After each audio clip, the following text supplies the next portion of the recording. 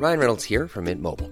With the price of just about everything going up during inflation, we thought we'd bring our prices down. So to help us, we brought in a reverse auctioneer, which is apparently a thing. Mint Mobile Unlimited Premium Wireless. How to get 30, 30, bit to get 30, bit to get 20, 20, 20, bit to get 20, 20, bit to get 15, 15, 15, 15, just $15 a month? Sold! Give it a try at mintmobile.com/switch. $45 up front for 3 months plus taxes and fees. Promo rate for new customers for limited time. Unlimited more than 40 gigabytes per month. Slows full terms at mintmobile.com.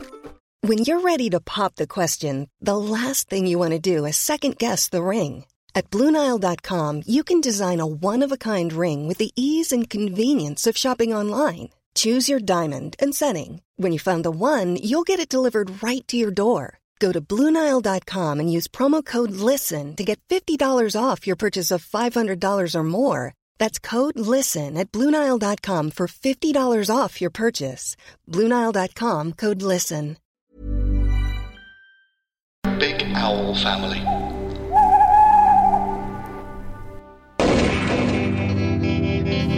Smash Pod.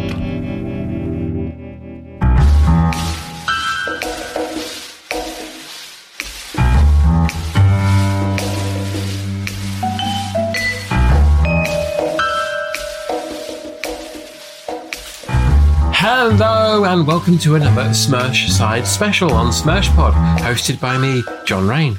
These will sometimes appear for the odd occasion that something mildly related to Bond will need to be discussed. Need to be, I tell you. And this week, my guest is the excellent writer David Lewis, who can be found on Twitter as @DavidC.Lewis. And we will be discussing this week the 1990 Roger Moore and Michael Caine cry for help that is Bullseye! It's a doozy. So strap in, lads. This is gonna be ugly. Meet Dr. Hickler and Sir John Babistock, two corrupt scientists hiding a fortune in diamonds. Their only misfortune is that they share a striking resemblance to these two thieves. This is absolutely unbelievable.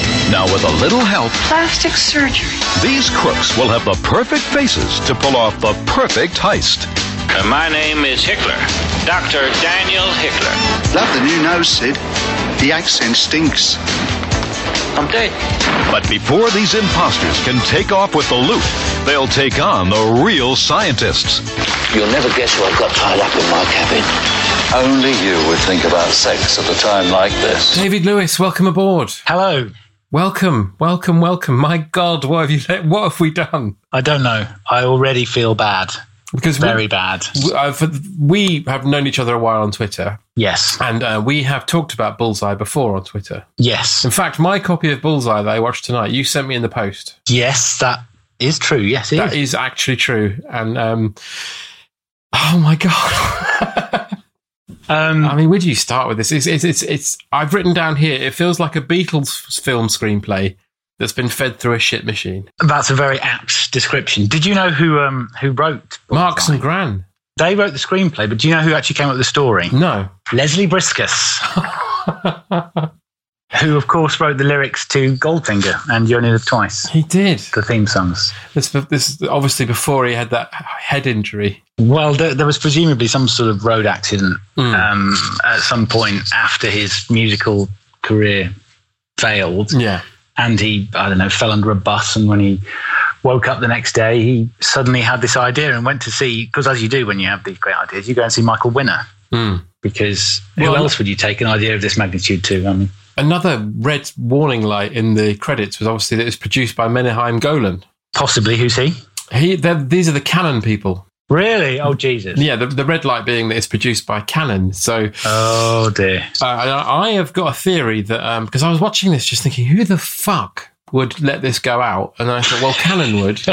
And then I thought, well, Michael Winner has obviously done favours for them because he did the Death Wish sequels that didn't need to be made for them. So he must have said, look, give me money to make this terrible comedy film. I think that's what must have happened. But how did I was reading Roger Moore's autobiography again to sort of refresh my memory, and he devotes a whole 2 paragraphs to Bullseye. So, yeah. But he does explain that, you know, him and Michael were sat down for dinner. Michael Caine, that is, and Winner was there, and he somehow talked them into it. And I can't work out how, other than he slipped something in the swordfish risotto or whatever they're eating, and it was, drugs basically. Because why would you, if you're a comfortably millionaire film star, what would persuade you to make something this appalling? But this is only 4 years after Jaws: The Revenge, so Michael Caine is going through this period of just doing anything for money. Yes, and I guess Roger Moore's post-Bond, so anything you get is acceptable. Well, in a way, this is. I know it's probably shoehorning too far to try and work this into the Bond canon too much, but this is a bit how Bond would have panned out if he hadn't been hoofed out for being too old and too Botox, isn't it, really? Yeah. Because if View to a Kill is riddled with many of the appalling traits of Bullseye, so if you give him, I don't know, Living Daylights to sort of get slightly bad, if he made a License to Kill equivalent, and it would probably be this. Yes, I think you're right. But we should, before we get too far into it, we should probably explain to people listening who probably quite rightly and never want to watch Bullseye what actually it is about, because it's a crazy mistaken identity film in a way, isn't it? Well, you could mistake it for a film. I mean, that's initially one of the problems. It's a caper, isn't it? Yeah. You would describe it as a caper. If you were making this in the sort of 50s, it would be a caper. So Michael Winner directed this caper starring Michael Caine and Roger Moore, of course. And they play dual roles to make it even more of a caper. They play two corrupt scientists and two bumbling wankers. Bumbling wankers is quite precise, I think. Well, they're idiots, aren't they? I mean, Michael Caine sort of plays himself, as he usually does in his latter roles, and Roger Moore obviously plays himself like he does in all of his roles. So you get a kind of... He's turned up to 11, because it's like, Michael Winner's obviously said to him, you know how when you're Bond, you want to sleep with everything? Can you make that more? Could you make it that you want to actually just fuck everything that moves? But not in a suave way. Yeah, he comes across as a pervert, obviously, but also a kind of likable pervert. If there was a scale of perversion where you have likable ones and criminals, he's very much on the likable end of the scale. But the plot is these two scientists. One's a scientist. Michael Caine's this American scientist. So bear this in mind, right? Yes, who discovers this new fusion, which is as far as into science as it gets. Yeah, this new fusion method that will get rid of, which will revolutionize energy. Yeah, so you'll create a source of cheap electricity for everybody, right, which will simultaneously make Dr. Daniel Hickler, which is his name, the scientist's name, the scientist, and his partner Sir John Bavistock. That's right, which is played by Roger Moore. Who I keep thinking, I wonder if Roger Moore was supposed to be American, but obviously couldn't do it. Because that's what gets really confusing, is that Roger Moore is Roger Moore in both parts. He makes no effort to be different in either role. Or maybe he heard Michael Caine's effort at an American accent and thought, fuck that shit, I'm not going near it. Because I don't think the world was quite ready for Roger Moore as an American. Well, Michael Caine as American is bad enough, isn't it? So he won an Oscar for doing this same role in Cider House Rules, I've never seen that. Is he an American? He's an American in Cider House Rules and got an Oscar for it, but he is, to my mind, and I haven't seen it for a while, he's essentially doing the same voice. I can't wait not to see that, because the idea is horrible, really. But so they discover this fusion. Yes. And then they pretend like they haven't found it, because the press, for some reason, are interviewing Roger Moore that day. Yes, he's ogling the legs of the journalist, as I recall. Yeah, and then he says to her, she says, was the experiment a success? And Michael Caine says, no, it's a complete failure. And then Roger Moore says, so I've written this down, it's back to the drawing board. Have you ever tried that position? Trying perhaps not to get into it too quickly. That's the first of 90, 100 sex entendres that he will come up with over the course of the next hour and a half. Back to the drawing board. Have you ever tried? Oh my God. Yes. Meanwhile, of course, at the same time, this is the first utterance of the word bullseye, because Hickler says it as he comes out of the lab. He says bullseye. Yes, unless you're watching the internet, the version on YouTube, which for some reason it's I don't know if it's what country it's from, but everything in it is in English. All the subtitles and the credits, everything's in English except the title. It spins up as something. I won't even attempt to remember what it was, but it's because my DVD copy is knackered, so I watched it on YouTube. So it's like yes, yeah. I mean maybe it does mean cock or something in whatever language it is, because it would sum it up quite properly. But anyway, so while Bavistock and Hitler are celebrating and pretending that they've not got anything to celebrate, we've got the other Michael Caine and the other Roger Moore, and the other Michael Caine is Sidney Lipton. Yeah. Who's got a big honking conch. Yes, he's got a huge nose to make it clear, at the early stage at least, to differentiate between him and his doppelganger, Dr. Hickler. And he's in the Slammer, isn't he? Yeah. But he is excellent at darts. He's almost like one of the Avengers. He's like Hawkeye. Yes, he is. Because he's throwing darts. Every dart he throws goes into the bullseye. Exactly. See, and then you're just like, oh, look, they're playing with us here. That's a double bullseye within 2 minutes. Now, I don't know what point this was coming, because the working title film was Train of Events, which obviously... Sorry, I just spat beer all over my computer. So when we get to the latter stage of the film, or the bulk of the film, set on a train where events happen, the title Train of Events becomes, it makes sense. But obviously they wanted a tagline to centre it on, so they made Sidney into a darts expert instead. Well, this is all I can imagine Michael Winner saying. Let's call it Bullseye. I don't like Train of Events. Bullseye's much better. I was hoping we'd get through this without a Michael Winner impression. It's not going to happen. If we have to do that, then we must at all costs avoid the phrase, calm down, dear. Or brutally raped and stabbed. Oh, God. Yeah. I watched Death Wish, actually, many years ago, but I did watch it, and it's the only other Michael Winner film I've ever seen. The first one's good. Well, I can't remember if it's the first one or the second one. Something horrible happens to a housekeeper. Is that the first one? Second one. Second one. Jeff Goldblum's one of the rapists. Really? Yeah. Fuck. Well, I think it was his first film role, I think. Well, he got better. Yeah. Winner obviously got better because obviously he made Bullseye. Oh, of course, yeah. Presumably that would precede that if Jeff Goldblum was in his first role. But yeah. Anyway. Because there was Death Wish 3 as well, which Michael Winner did for Canon. I think Death Wish 2 is for Canon as well. Bloody hell. And then this. But yeah, so Roger Moore, in the meantime, is a hapless criminal who's called Gerald. Well, it depends if you believe what they call him in the film or what's written in the credits, because it's different. He's Gerald Bradley Scott in the film, but inexplicably in the credits, proving that they didn't really give a shit about it, he's Gerald Bradley Smith. So good. You can choose which one he is. One of many continuity errors throughout the entire film. Well, this is one of the Bond issues, if you like. I made a whole list of issues that could perhaps be applied to Bond that are applicable to Bullseye, and there's about 20. But to show how horrible Roger Moore is that when the first time you see him, he's pretending to be a general. Yes. And he steals some luggage from a rich person at a hotel. He does. And he's got a chauffeur, and he looks in the suitcase that he's stolen, and there's some nudie pics, right? And he basically goes to the chauffeur, look at these. The chauffeur crashes. Right? And Roger Moore gets out and then goes, see you later. While the chauffeur's being arrested. Well, he's a bastard, isn't he? But he's a lovable bastard, as we said. He's didn't he say, you have these, Tim, you're an art lover, or something like that? He says, you're an art lover, and he makes him look at him while he's driving. Wait till you've stopped. But this, again, is also a not entirely unsubtle flag as to how his character works, because he's, as it becomes clear later, is notorious for leaving his partners in the lurch and getting away while they face the wrath of Her Majesty's pleasure, which is why Sidney, Michael Caine, is in prison, because he's been left in the lurch by Gerald 3 years, I think, years earlier on some other unmentioned job. Yeah.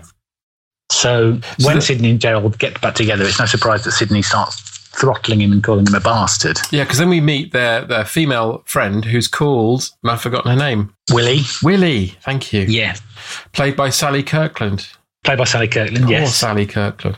She's only 3 years. I think 3 years before that, if my notes serve me correctly, she was nominated for an Oscar for a performance in a film called Anna. I don't know what it's about. Well, I don't know if your notes correct you on this, that Michael Caine won an Oscar 4 years before this. Of course he did. Fucking hell. So you've got two Oscar, at the very least, nominated people in Bullseye. Well, it should be enough, really, for people who are listening who've not watched it to go to YouTube, because you can't buy it on DVD. This is the terrible thing. I wait for years for it to come out. Obviously, like you say, I sent you that copy, which I taped off a VHS that I bought secondhand in a cash converters or something. Because such is your love for Bullseye. Such is my love and dedication to the cause of Bullseye. When did you first see it, actually, come to think of it? How did you come I rented it on video when it came out on video, so like 1990, yeah. and I watched it. I don't know why. And then I taped it off TV, and I had it on tape for years. I taped it off the telly, definitely, at some point in the early 90s when it was on, probably at 11 o'clock on a Thursday or something. Yeah. I saw, Roger Moore's in it. Let's tape this. Roger Moore, Michael Caine, directed by Michael Winner. Exactly. I would have stayed up probably. Well, nothing. No. Also, the music. I must just drop in while we're talking about the credits. In this film, music by John Dupre. Do you know who John Dupre is? Yes, the Python-esque. He did the Fish Called Wanda soundtrack as well. He did. It sounds like the Fish Called Wanda soundtrack. It does. There's the sort of sub-Seinfeld synth slap bass sound is sort of very much. So he did Spam a lot. He did Carry On Columbus. He did the Teenage Mutant Ninja Turtles trilogy. 1, 2, and 3. Yeah. And he was in Modern Romance. Yeah. He was a trumpet player in Modern Romance. Blimey. So, and now he just basically follows Eric Idle's whims to put on musicals. Yeah.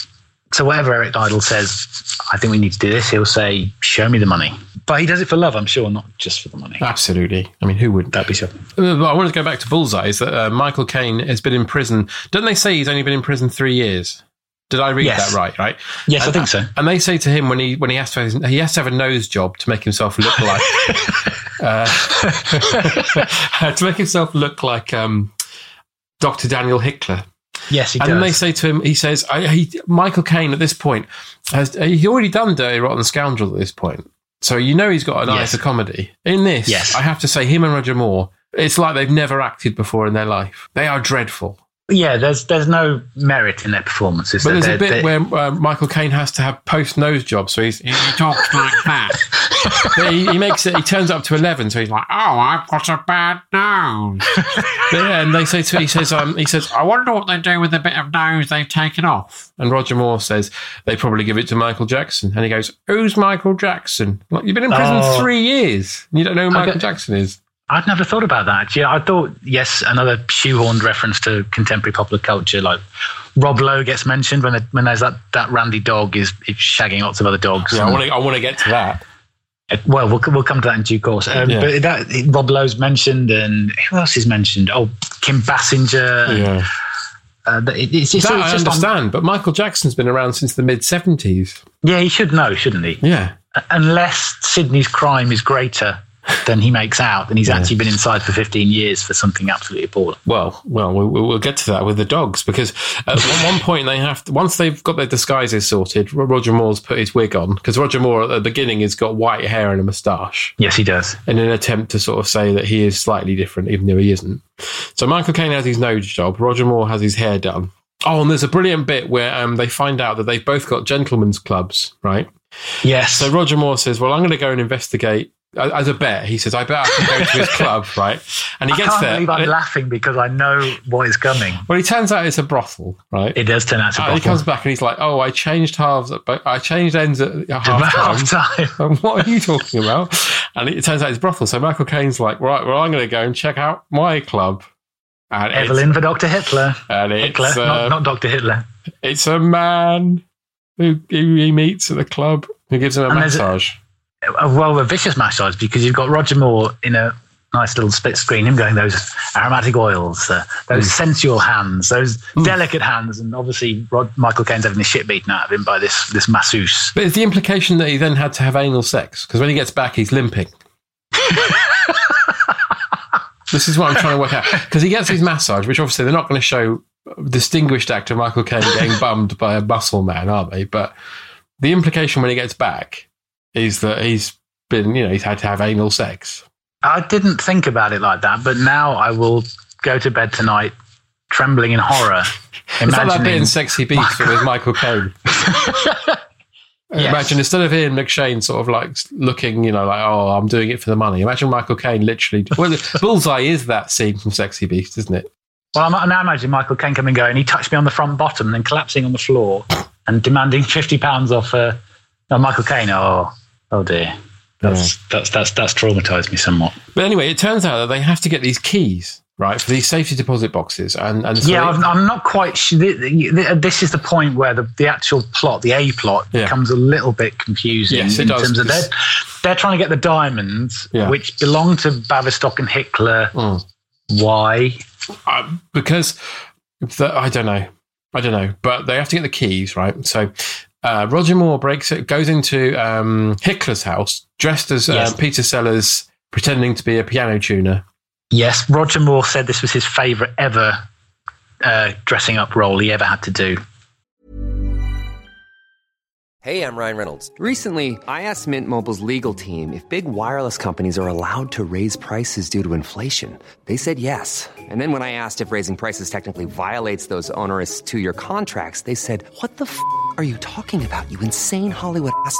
So to recap, we're cutting the price of Mint Unlimited from $30 a month to just $15 a month. Give it a try at mintmobile.com/switch. $45 up front for 3 months plus taxes and fees. Promo rate for new customers for limited time. Unlimited more than 40 gigabytes per month. Slows full terms at mintmobile.com.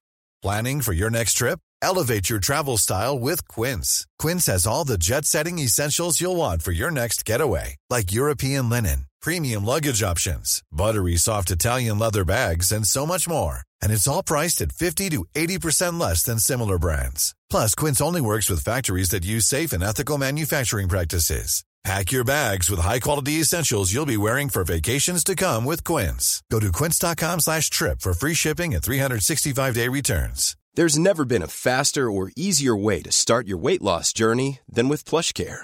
PlushCare accepts most insurance plans and gives you online access to board-certified physicians who can prescribe FDA-approved weight loss medications like Wegovy and Zepbound for those who qualify.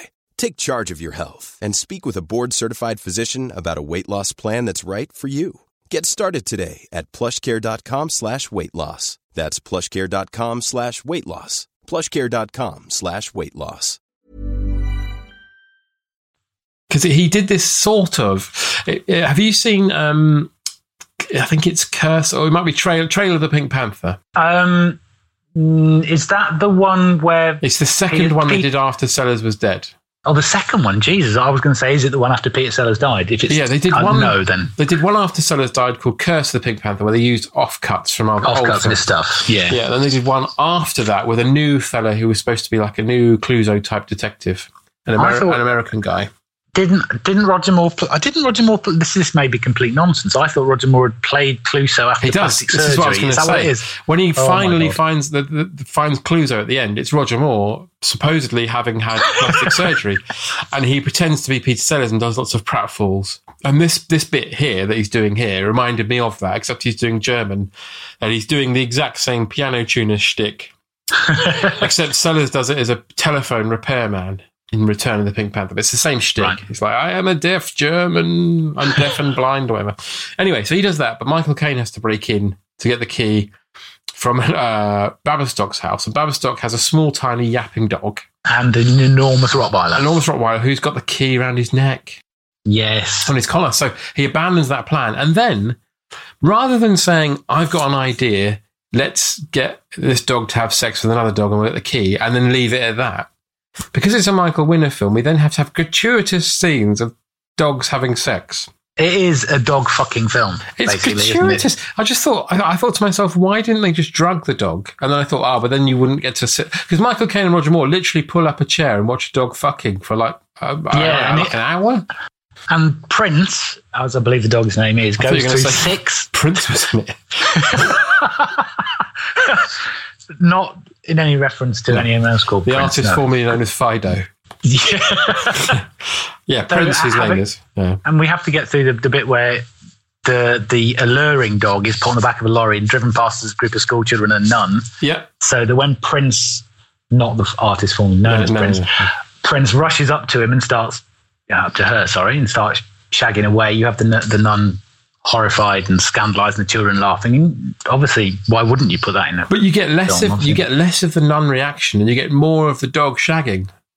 Yeah, and that's when we get the Rob Lowe reference, isn't it? Because they take Prince off and he shags the 6 girls, and then there is a classic line which I don't know if you made note of in there. Probably not. Where Michael Caine says, what the fuck's going on? Where Michael Caine says to Roger Moore, says, do you remember when you could do it 6 times in one day? And Roger Moore, of course, has to say, I can remember 2 weeks ago, yes. Oh, my God. So what happens after this? So they get the keys off the dog, and they've got the key off from being a blind piano tuner. Yeah. Then they go to the safety deposit boxes to get them. They get the diamonds, which are in the safety deposit box, and as they are leaving, the loads of guards turn out, and they think that they're in trouble. But it turns out that the worst queen lookalike that's ever been imagined is visiting that day. Is she the same one who does it in The Naked Gun? No, that's Jeanette Childs. She actually looks like the queen. She's quite a good queen, isn't she? Yeah, very. But I obviously couldn't afford her because they've got someone who just looks like a woman. And she's got corgis with her, and she's dressed a bit sort of like the queen on a stamp, so she must be the queen. Yes. Yeah. And so they managed to get out, and then but yeah, I keep going back to the dogs thing. I keep thinking that surely it's just you could, because their plan with that dog, sorry to go back to it, but the plan with that dog is to tire it out so it'll go to sleep. Yes. Just give it a bit of meat with drugs in it and it will go to sleep. Well, obviously their thoughts were clearly addled by dog sex. By human sex in Roger Moore's case, and by masseuses potentially touching front bottoms in Michael Caine's case. But this whole section here, I suppose it's supposed to be character development, but it made me think like it was for your on the buses only. It was like an on the buses spy film. It was like they're both sitting there going, "Whoa, look, the dog's having sex with another dog. Look at that bitch." They could say it, and they'd be legitimate and do so. But the best bit is when, because this film feels like it's like 20 years out of date, like it was on a shelf for 20 years. And then they get their taxi, don't they? Is this after they've been in prison? After they've been locked up for punching a fat bloke? Oh, that's right. They have a scrap they go to some, inexplicably they go to get a drink, and it turns out all the scientists are there. Yeah. And he punches someone because he says horse shit, which I think is quite good. I like horse shit. That's a good, horse shit's good.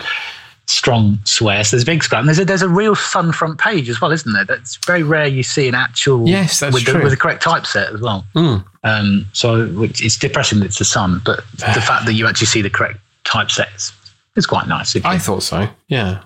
So they get busted out of prison by the Brigadier from Doctor Who, who's playing the chief scientific advisor. Yep.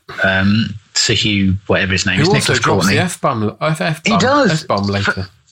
As back in the early 90s, when I was, still fairly young and still fairly Doctor Who fanish, I was horrified to see the Brigadier say "fuck." Yeah, but it was also quite good. So I suppose that was maybe one of the reasons I liked it. I don't know. It's fairly punk. Yeah. Which brings us to this taxi driver that picks them up, who is a punk. Well, he's a punk in name only, I think, isn't he? He's not. He's like if you that old thing about if you give 6 blind men and each different part of an elephant, they define a different thing. This is like if you give 6 dead people the attempt to touch another corpse, and because it's nothing like a punk. It's got punk hair, but he's smoking a joint. He's driving a taxi. But it isn't his taxi. What is it? No, because he's nicked it, hasn't he? He's stolen it, but he still picked up the fare. What the fuck's he doing? He's oh dear. He's all over the place. And also, this is the kind of thing, if you were a 50-year-old man in 1990 and someone said, well, this ne'er-do-well picks them up in a car, what would he look like? Oh, he'd be a punk. He'd be a punk in his Ford Cortina, smoking his spliff. Yeah. Are you sure you're not thinking of 1976? No, definitely now. The years have probably passed quicker for Michael Winner than they did for most other people. I think they probably did. Well, as he got older, the women got younger, of course. Yes. He's very much like Matthew McConaughey in Dazed and Confused. Yes, that's true. Yeah. Only not attractive. No. Or talented. And happily we can say these things now because he's dead. He's long dead. I wanted to talk about the narration because this film's so fucking terrible. It's like the anti-Blade Runner because it's so terrible that they needed narration to stitch it together. Because there's literally points where they're like, you see that bloke there? He's a baddie. There's one point, actually, and it's quite near the end, but I think it's pertinent to mention this point because where Michael Caine does all the narration, doesn't he? He does. And he says, and at this point, even I don't know who's who. Yeah. I'm thinking, but if we're following the logic that you're this character, you must know who you are. I literally said out loud, I'm glad you find it funny, Michael. Because no one else does. Yeah, so the narration is poor. There's also some excellent ADR exposition as well, because just after they just after they lose the taxi driver dressed as a punk, and they are then told of the plot. They get taken by the CIA and the MI5. They're told, look, to a meeting at the Transport Museum. The Transport Museum, which is supposed to be, like I say, it just felt like it's something from the Avengers or Help. But just totally fucking tin-eared.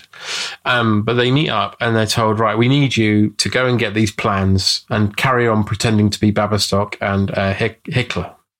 Yes. So as they're going to then engage in the plan, and they're told that they can keep all the diamonds if they do it, which is £1 million each. So then it cuts to them walking into the train station where Michael Caine says, and they've been introduced to a girl called Flo, who is a CIA agent. Yes. Who will be accompanying them, and Sally Kirkland and Flo will pretend to be mother and daughter. They will. And as they're walking into the station, you then get this wonderful ADR from Michael Caine saying, "You look great as mother and daughter, but I don't know why you came here." Oh yes, of course. They're trying to. He's basically flagging up a plot point from later on, isn't he? Yeah. There's a lot of ADR in this film. Actually, I was going to say when you mentioned as well, when they're doing that big long chase towards the end, when Michael Caine in his narrator role says he doesn't know who's who and what's going on. There's loads of bits chucked in so they can just say, "So I'm Sir John and I'm not Sir John," and it's just so that you hopefully work out what's going on. But the ADR guy earned his money on this, no doubt. There's also some terrible running jokes of an American tourist whose wife gets hurt in all sorts of ways, and he says, "You say terrible. What you mean is great." Well, she gets chucked in the river by a Chinese He's agent. the best guy in it. Is he? Yeah, he's brilliant. He probably is, actually, when I think about it. He says, "Can I buy you a drink?" Every time someone hurts his wife. Get a divorce, mate. His name's Elmer. Elmer. Elmer. His wife Jolene. I looked this up. Yeah. Not only is he great, my favourite line in the film is actually when because it's one of the bidders for the diamonds or the auction. There's some convoluted plot about an auction, isn't there? Yeah, The fake Baverstock and Hitler, i.e. Gerald and Sydney, are carrying out on the train. The train, which is the Orient Express, but it's going around the State End of England. Yes, that confused me. Again, that doesn't make much sense. One of the bidders is chasing after William Flo as they go off on some subplot that I can't quite remember. And that's the first time we meet the Jolene and Elmer. Well, they're going to the bank, aren't they, to see... There's something in the bank. That's right. The disc containing the secret plans. The fusion plans. The fusion plans is in the bank. That's right. Yeah. So that's the first time we meet Elmer and Jolene to give them their full names. Well, we don't have their full names. We don't understand. Yeah. But the Korean bidder, who's the one who's chased them, the guy keeps saying, "What did they say?" in a very, very stereotypical accent. Yeah, it looks dubbed as well. Yes, maybe the ADR guy again. He really did do a lot of good work in this. Yeah. And he says, "What do they say?" And she goes, "Oh," and he goes, "Elmer." And he goes, "We will not bow to terrorist threats." That's right. And the Chinese guy throws the woman into the lake. Yeah, and he said, "Fella, let me buy you a drink." And as you say, that becomes a running happens joke about 5 times. But it's also the Elmer is played by the guy from GoldenEye who gets killed by Onatop. Yeah, that was going to be my big reveal. I didn't know if you knew that. I'm really sorry. Yes, no, that's fine. That's just, let's throw my notes away. I've been on. But yeah, when I found out that, I liked him even more. Yeah, because just the thought that after all those years with Jolene, he did eventually became a general, and then got shagged to death by a Russian. I did start thinking that this screenplay is ram-packed full of your dad jokes. Yes, it is. It's like every second someone drops a complete fucking clanger, like your dad would say at Christmas dinner. It's like, oh God, not another one. Yeah, but to be fair, Roger Moore is the worst offender, isn't he? Because I've just seen in my notes, it's we've passed it, but I've just seen it when they go to the place where the safety deposit box are, Lacey's, isn't it? And there's a woman out there and she's selling cheese and she's like, "Swiss cheese is available as soft and hard cheese. Sir, can I press you to something soft?" And Roger, eyebrow straight to the ceiling, "Why not? We'll have the cheese afterwards." And I don't think you get more than 5 minutes without Roger dropping one of these awful dad jokes. Nope. And he is the principal offender. Michael Caine. I mean, they're sort of doing. This feels almost like it could have been a Richard Pryor, Gene Wilder vehicle, except that Gene Wilder is Michael Caine because he shouts a lot. Yes. But Richard Pryor as Roger Moore wouldn't work at all. No. No. Do you think that's what they were trying to do? Is that they were trying to capture that and this is their obviously silver failed? I'm just imagining a remake of See No Evil, Hear No Evil with Caine. Roger Moore and Caine. It'd be brilliant. So I just threatened to shoot her with my erection. Well, that's how it would be, because as you say, he's Wilder and Roger Moore is Richard Pryor. So he would be blind and Michael would be deaf. He's deaf, not stupid. So after, where are we up to in this wonderful film? We're on the train somewhere, aren't we? Back on the train. I was just going to mention, because after the auction, there's Roger Moore's auction goes better because he gets a Russian lady. Yes. And agree. Yes, he's going to try and sleep with her. And Michael Caine interrupts it because the real Dr. Daniel Hickler has somehow got on the train, and I can't tell you how. No, I don't know how. And they've had a fight, and he's managed to tie him up. Well, this happens a lot, doesn't it? There's several fights between the two Roger Moores. The two Michael Caines. Yeah. One Michael Caine and one not very look-alike stuntman. Yeah. There's one moment where he gets shaving cream sprayed in his face, isn't it? So they can disguise the fact. Very convenient. Yes.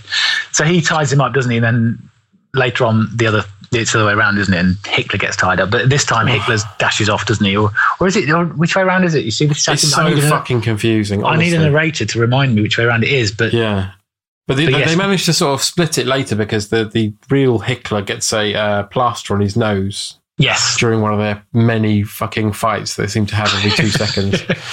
I was just thinking about the woman, the Russian woman you mentioned. I think she's Roger Taylor from Queen's Wife. Oh, really? Yes. 15 years she gives married. the best line in the whole film, doesn't she? Possibly. The man who wins the auction with Michael Caine is this very strange-looking Russian guy, I think. He goes up to her and he says, "Do you find me strangely attractive?" And she says, "No, deep-sea fishermen throw back better fish. But luckily for you, I'm a nymphomaniac." And then there's a subplot about those two basically having a beautiful affair. Yeah. They're in the back of every shot, cuddling and kissing. Yeah, that's right. They're sort of doing tourist romantic things while the main plot's happening. Yeah, it's like they've abandoned trying to get these energy plans and they're just having it off. Yeah, because they're on the job, aren't they, when the CIA for some reason burst in and shoot the door off their and it lingers too long. It's like him pumping away they're under a blanket, so you can't see anything. But the CIA, human sex must be covered up, but dog sex can be shown. This is what I was going to say. In the winner world. Yeah. The winner lot. Nice. There's lots of pumping away. He's a winner, but we're all losers. Exactly. And there's all these shots going off, and then the joke that you're expecting of her going, she says something like, "Oh, the earth moved," or something. Yep. Like that. And you're like, "Oh, that's the joke I was expecting." And then the pumping commences again. And I'm like, that should have stopped, because now it just feels like we're watching two people having sex rather than a joke. She gets because I don't think she ever does cop off with Roger Moore, does she? But no. he tries to. They go back. He has a shower for some reason. Yeah, and he goes, "Come in here, dear, and see if you can tell the difference between this and the soap on a rope." That's it. It's like he was worried. He's obviously worried about his cock. Yeah, I mean, but so I'll have a shower first. But if it looks like soap on a rope, I'd be worried, to be honest. I'd definitely be worried.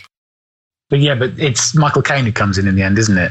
Yeah. And he gets to sort of say, "I don't believe I had the pleasure," and Roger Moore, "I've not had the pleasure either." And he goes on for ages, yes. Yeah. More your dad jokes. Yeah, so how do we get from that to, because they do several auctions which seem to be on a sort of home and away FA Cup draw sort of style to build towards a final auction. Then you get the moment where they get the man offers to open the cabin for them, and as he does, there's a sawn-off shotgun on a string. And it shoots the man, and his head literally just falls off because he's a mannequin. And then Roger Moore breaks the fourth wall and says, "I've heard a man moving his head over a woman, but this, he's just been shot." That's possibly the greatest moment in British cinema history. It is. And I will fight any man who says different. I'm hoping that when Michael Winner died, you know, at the Oscars, they do like a little montage of their greatest moments. They'd have the dog shagging on the back of the van and that mannequin head falling off. And it just said Michael Winner, 1930 till whatever. Those we have lost. Yeah. Yes. Because the dog shagging on the back of a flat back lorry is just poetry in motion. And the mannequin being brutally slain by a chained up shotgun. Yeah. I have heard of that. Oh, God. There's a couple of fourth wall breaks in here by both characters, isn't there? Well, Michael Caine's, I suppose he's narrating, so he's sort of on the other side of the fourth wall already. And there's also a terrible running joke that Michael Caine, sadly for him, Hickler is a vegetarian. So every time they have dinner, Roger Moore's like, hey, I've got lobster thermidor. What have you got? And he's like, got tofu and spaghetti. Yeah, and then but that becomes another plot point, doesn't it? Because bad Roger Moore gets on the train again somehow. It's not really explained how. Not explained at all, no. Sir John. And he posing as a restaurant critic. And we get an exposition again because the chef says, "Oh, it's wonderful to have the Sunday Times restaurant critic here." So Sir John poisons the decent soup, food, the lobster soup. Lobster soup, that's right. And because Sidney has to eat, like you say, cauliflower or whatever, it's literally a bit of cauliflower he's given. He's the only one. He's a fucking rabbit. Yeah, they've got this great Michelin-starred chef is in the kitchens, but they can't cook vegetarian food. Yeah, but the best bit is then more wonderful ADR is when it cuts to after everyone's eating the soup. You literally get people holding their tummies, and you just get this noises going on, and then Patsy Kensit just stands up out of nowhere. Appears out of nowhere. Yeah. I'm going to sue you. Yeah, practicing for Liam. What? Listening to the sort of rabid farting noises. Yeah. Yeah. then they're told that there's also the CIA agent who I've written is Mike Pence. He looks exactly like Mike Pence. But then they have to go to Scotland and live in this castle, which made me start thinking this is a bit like Help when they have to go and live in Buckingham Palace. Now I see where you're coming from. Because all the guards are wearing suits of armour, just like in Help.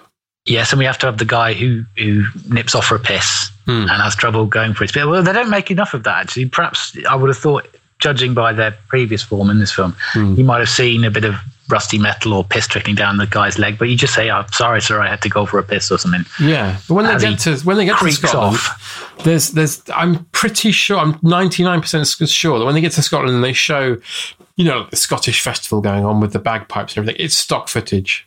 Yeah, there's a lot of stock footage, yeah. Yeah, I'm pretty sure it's just like they've just dug it out of the archives. Well, so they haven't even graded it. I mean, it's a nerdy thing to sort of go on about. Absolutely. It's utterly, completely wrong grading because, and you just think, well, this is the Highland Games from 1967. They, like you said, they pulled it out of the archive. Yeah. And we'll just drop the free frames in. No one will care.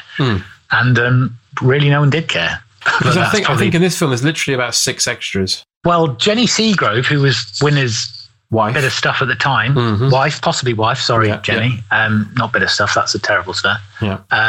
Wife, girlfriend, partner. She plays 2 roles. She's in it. Yes. I can't remember what I can't remember the 2. I remember the second one. I remember the second one. I don't remember the first one. No, same with me. Yeah. But, so she's in it twice, and obviously, but maybe that's just a sort of little joke because obviously the main actors are in it twice, essentially playing 2 roles. I don't know. But when they get to the castle, they're told they have to dress up in quick kilts. Yep. Because they have to what? Yeah, I can't explain why. I can't explain why they're in kilts. I can't explain why the other ones are in kilts as well. Yeah, and specifically identical kilts, so they look exactly like each other. And then there's that moment where they face each other, and it's so confusing because they all look identical. Like there's nothing, there's no.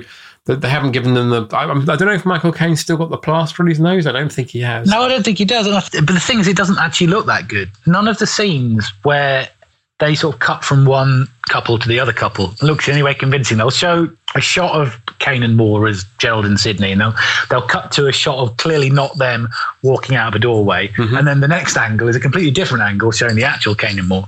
And it never works. It never works. Even the bit where Caine backs into pretend Caine. Yeah, it's shit. It's awful. Yeah. I mean, obviously, I'm picking on that one thing. The rest of the film is perfect. Yes. Obviously. But meanwhile, Flo and Willie go to the bank and meet the Chinaman who says, what did they say? Yeah. And they get the disc in the safe. And then you get more ADR because Michael Caine turns up to get the disc, the real Babistock. Yep. Not Babistock, sorry, Hickler. I'm getting confused now. And then you hear ADR in the background going, What wife and daughter? I haven't got a wife and daughter.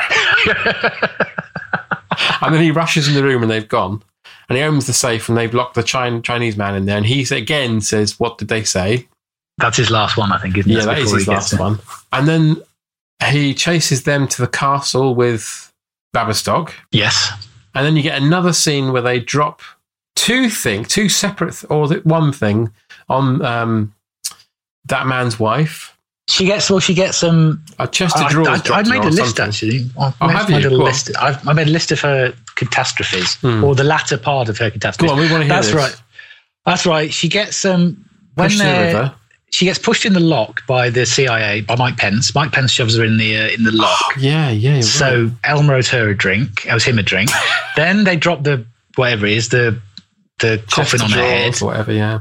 So he owes them a drink, and then during the Highland Games, they're tossing the hammer, or not the caber. The caber's the wooden pole, isn't it? So they're throwing the hammer. Yeah. And Elmer and Jolene are sat in their car, probably trying to get the hell out of there because she says this is in London. That's right, and that's right. And the hammer lands on the car, and he gets out going, "Can I keep this as a souvenir, fella?" Just before he dashes off to become a general in the American Army and Canadian shag on the top. Canadian Army, sorry, yes, and shag on the top. What a way to go! And then Michael Caine then goes through 3 different pratfalls. He stands on 2 swords that hit him on the head. Yes, he does. He gets a tug of war rope in the bollocks. Yeah. And which is funny, actually. It is. He does sell that one quite well. Oh, he gets hit by a caber. Someone chucks a caber and he hits him around the head with it. So he gets a series of pratfalls to participate in, which he carries off with aplomb. Well, I think we should mention, because as you've been saying, a plot point that was foreshadowed several times by the ADR guy is obviously that Willie and Flo are playing mother and daughter. Oh, yeah. But they actually are mother and daughter. Yeah. And of course, the father, was explained, they all live together in the Summer of Love. Summer of Love, they keep saying. They do keep mentioning it. In 1967, Willie, Sidney and Gerald all shared a flat, and clearly they were all shagging each other. Yeah. And the sort of secondary whodunit B plot of this film is which one of them is Flo's dad. Yeah, that's right. And right at the end we find out, but obviously there's lots of banter in between. But what happens to get to that point? Yeah. Bavistock and Hitler try and drive away. They nick someone's white convertible VW and drive off in it. So Sidney and Gerald steal a motorbike. They do, and chase off after them, giving the stuntmen more work to do. Yeah. More people fall in rivers. There's some river falling people. There's some Scottish people talking about going to London. That's it. I went to London once. It's that way. Yes, exactly that. Yeah. And then Roger, it's Michael's driving. Michael Caine drives the motorbike it jumps over the roof of the pub, crashes into the car park, landing inside the car. Mm-hmm. Somehow it doesn't kill Bavistock or even maim Bavistock and Hitler, who get out and take Flo and Willie prisoner. Yeah. I think, but with his darts even in the pocket of his kilt. Well, they do foreshadow it a few minutes earlier because he gets the darts out. Oh, he does. That's Roger right. Moore says there's no time for a darts match. Because he's doing it to prove he's him, isn't he? That he's the darts guy and he's not the scientist guy. So he chucks the darts. One lands in Dr. Hitler's eye. Yeah. The other one lands in Bavistock's hand. No, it's Hitler's nose because he gets to nose? He has to do that again at the end, which is obviously his favourite joke. Well, Roger, one goes in Bavistock's hand and one goes in Hitler's nose. The other one goes in Hitler's nose. And so, but after that, there's some more.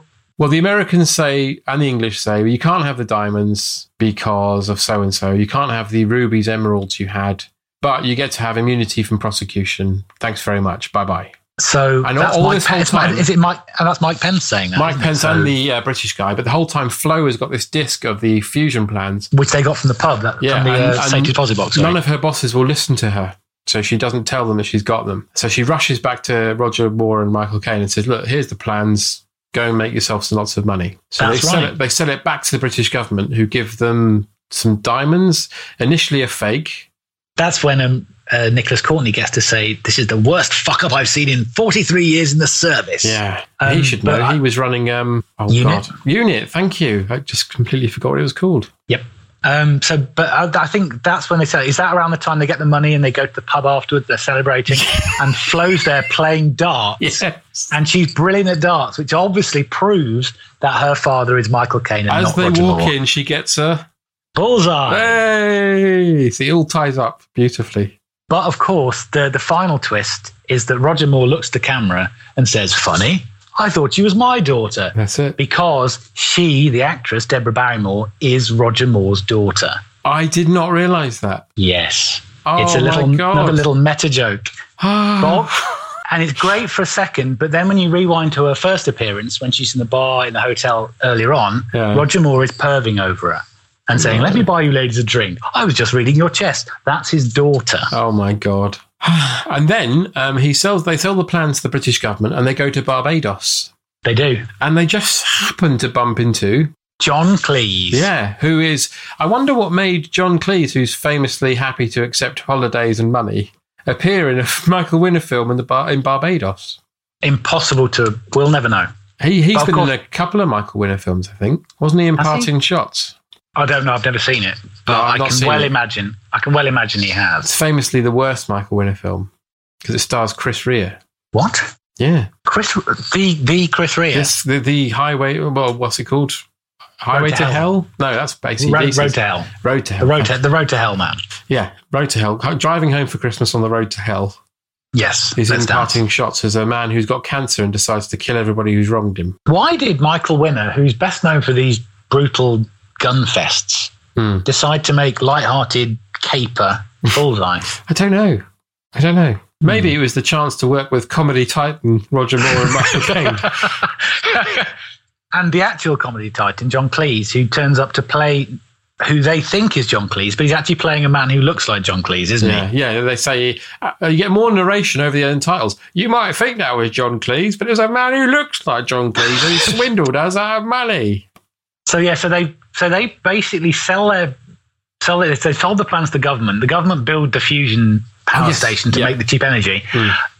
Margaret Thatcher turns up to do the Sloping. Not played by Steve Nallen, just voiced by Steve Nallen. Oh, is it? It's somebody else. I don't why they've got the foremost Thatcher impersonator of the generation in history. Yeah, but they don't think he looks enough like her, so they get in a woman who looks probably nothing like her, and get Nallen to do the dubbing. But oh dear, says Nallen as the plant blows up, and it all blows up, and then you see Hickler and Baverstock in prison, and Hickler turns to him and says, "Yeah, I should have given it another 2 weeks or something like that." Yeah. And then we're back in the bar in Barbados, and then John Michael Cleese Caine's is there. literally on the phone, and he goes, "What? It doesn't work? You want your money back? Sorry, Too late, we've spent it." And then you see Jenny Seagrave again hanging on his arm. That's right. She's there, and John Cleese buggers off after having about 2 lines, most of which are mumbled. He says anything. He mumbles something. He's doing something like he's trying to.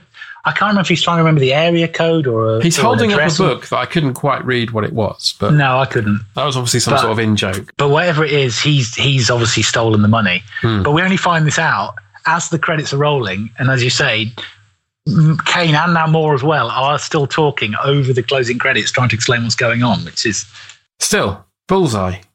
Yeah, I was going to say, if it hasn't sold it to people, I don't know what will. No, I don't. No, I mean it's quite the thing, and it's not ever mentioned ever by anyone. Well, to be fair, the Daily Telegraph did call it the 17th worst film of all time. Really? Yep. So I'm surprised it was that low.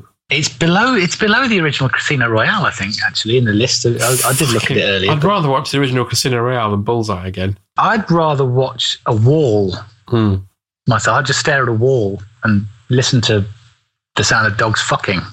I think we can safely say we've covered Bullseye very well here. We've covered it from beginning to end. Absolutely. And I think if you after this, if you don't want to watch Bullseye, that's fair enough. Yeah, but I think you should. I think you should. It's on YouTube. It's readily available on YouTube, even though it's called something like Bushli. Yeah. If we can find out what that means. Yeah, if you do know what it means, please do let us know. Please. But it probably does mean cock. Probably does. Probably means warning dog sex. Please do not watch this if you have animals present. But David Lewis, thank you so much for joining us. Thank you very much for having me. And it was a pleasure to talk to you about Bullseye. Thank you. Goodbye. Bye. Allow me, sir.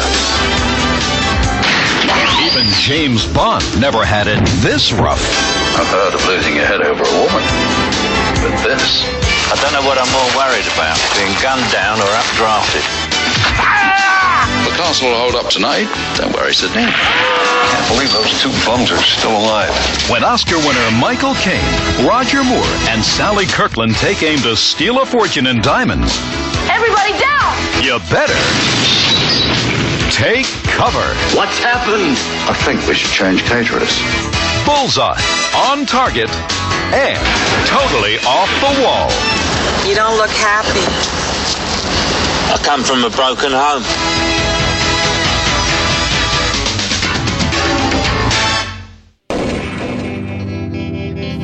Smash Pod.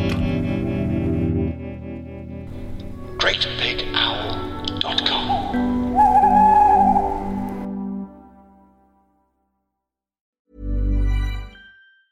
Hi, I'm Daniel, founder of Pretty Litter. Did you know cats tend to hide symptoms of sickness and pain? I learned this the hard way after losing my cat, Gingy. So I created Pretty Litter, a health monitoring litter that helps detect early signs of illness by changing colors, saving you money and potentially your cat's life. Pretty Litter is veterinarian developed, and it's the easiest way to keep tabs on your fur baby's health right at home. Go to prettylitter.com and use code ACAST for 20% off your first order and a free cat toy. Terms and conditions apply. See site for details. Even when we're on a budget, we still deserve nice things.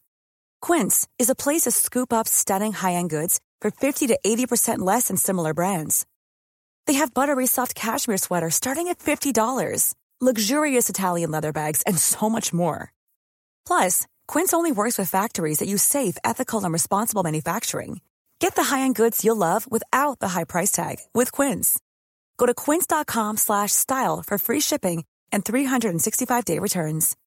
When you need mealtime inspiration, it's worth shopping Kroger, where you'll find over 30,000 mouth-watering choices that excite your inner foodie. And no matter what tasty choice you make, you'll enjoy our everyday low prices, plus extra ways to save, like digital coupons worth over $600 each week. You can also save up to $1 off per gallon at the pump with fuel points. More savings and more inspiring flavors make shopping Kroger worth it every time. Kroger, fresh for everyone. Fuel restrictions apply.